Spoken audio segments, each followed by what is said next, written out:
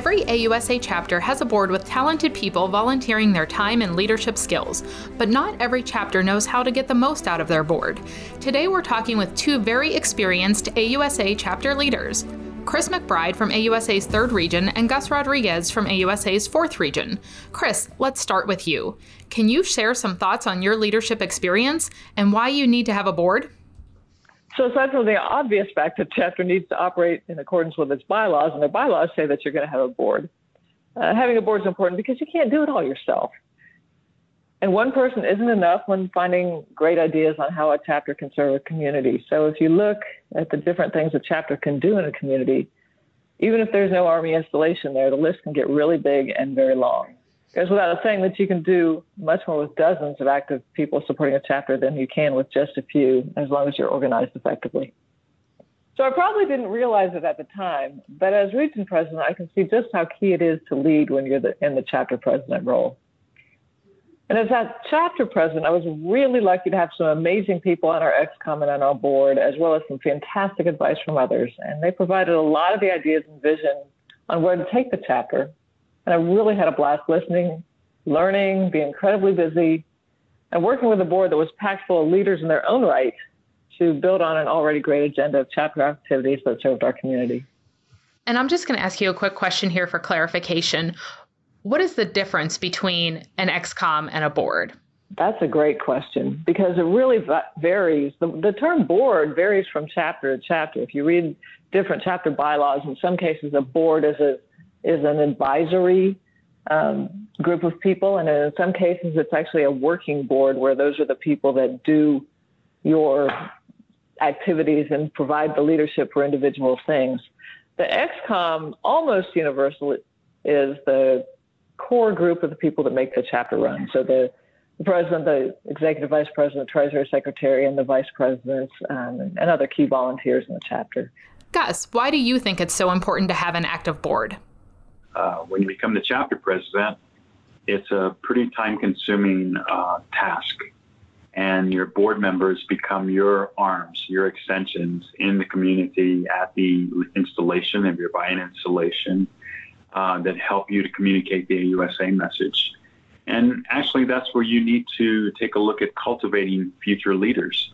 You bring on people onto the board, you start getting them involved, and over time, then they feel like they want to take an additional, a more higher leadership role, and you allow them to participate, and you're cultivating members, cultivating board members that will eventually transition into higher leadership roles and eventually one day maybe even chapter president. When I was a chapter president and now as a region president, the one thing that I've come to a strong realization is that those chapters that have an engaged board are the most successful chapters. And what kind of things did you count on your board to do? We had an ExCom of over 20 people and a board of nearly 30 additional people, so a great big group. And we called it a working board. So everyone was active in one way or another, and the majority led significant area of support to our community. For example, one led committee of volunteers for the annual missile symposium put on by the chapter. Another led the support to the National Guard soldiers and had activities from yellow ribbon ceremonies to bringing in community partners to educate soldiers on everything from job opportunities to benefits available to them in the community. Another led the Department of the Army Civilian of the Year dinner, another the Army birthday dinner, another Veterans Day, the parade in Huntsville, and so on. So each led major events or areas for the most part. And when you have that many leaders that are each taking on a part, there's a whole lot that can be done. So most chapters have far fewer volunteers, but the same model can work. So if you empower them to take on a significant area of support for the community and get on the same track and stay in communication, then you just stand back and watch the chapter activities go. And what are 3 qualities that you feel make a good board member? What I always look for is just a willingness to serve. I think is important. You have to want to do this. That to me is the number one thing. The second thing is a commitment, to do this because it is a time consuming. And then finally, it's just a passion about this. Chris, same question for you. What are 3 qualities you look for in a board member? I'll go with someone who'll be truly engaged and come to meetings and care about the mission and commit the time needed to fulfill their responsibilities. That's 1. 2 would be someone you can count on who will do what they say they're going to do. And 3, someone whose talents are matched with the position that they're filling on the board, or at least someone who's up for a challenge to develop those talents and can still do well enough to fill that role. How do you believe other chapters can get more out of their boards? I think you have to put a lot of effort into recruiting your volunteers, and don't be afraid to ask the busy, well-connected people in your community. Now, you've got to be able to explain why you're passionate about AUSA and also what's in it for them.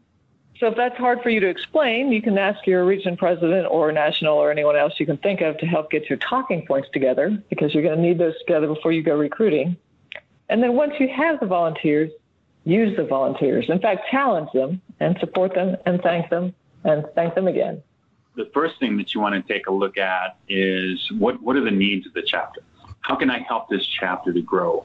And what would be ideal if I brought people in? So in my case, being the first civilian to take the role of chapter president, the one thing that I was lacking in is military experience. So I made sure that the folks that I brought in, were retirees. I had a sergeant major that was very helpful, to me, to be able to help me understand, how the Army functions. I had retired brigade commanders that work with me. Chris, you started as the chapter secretary at the Redstone Huntsville chapter, held a variety of other positions for almost a decade before you became chapter president, and then you became 3rd Region president. With all of the leadership roles you've held, what is a piece of advice you could share with other chapters? Think big. So you don't often creep up on success. You've got to get a vision and make a plan and then get the resources to make it happen. And you have to push it, but start early in case you bite off too much. That way you'll be able to recover and still achieve a level of success in case you've bitten off too much. Don't hesitate to ask others to get involved, really involved. AUSA is rewarding to you, and you would want others to have the same rewarding feelings while they're serving their community. And don't forget to have fun. Gus, you've been involved with AUSA for 22 years, but you've never served in the Army. How did you get involved with AUSA? Sure. My first experience with AUSA started in 1997 when I attended my first annual meeting as a part of a chamber delegation. So I attended. I was impressed by everything that was taking place. And when I got back to El Paso, I felt that maybe this is an organization I need to get involved in. And I approached the incoming chapter president, who was a friend of mine. And I said, I really would like to get involved with this. And he said, perfect, we have a position for you. So I became the chapter's secretary-treasurer. I did that for about 5-6 years. And then the chapter president came to me and said, okay, it's your turn. I didn't know what that meant. Later on, I found out that it meant that they wanted me to be chapter president. So I said yes.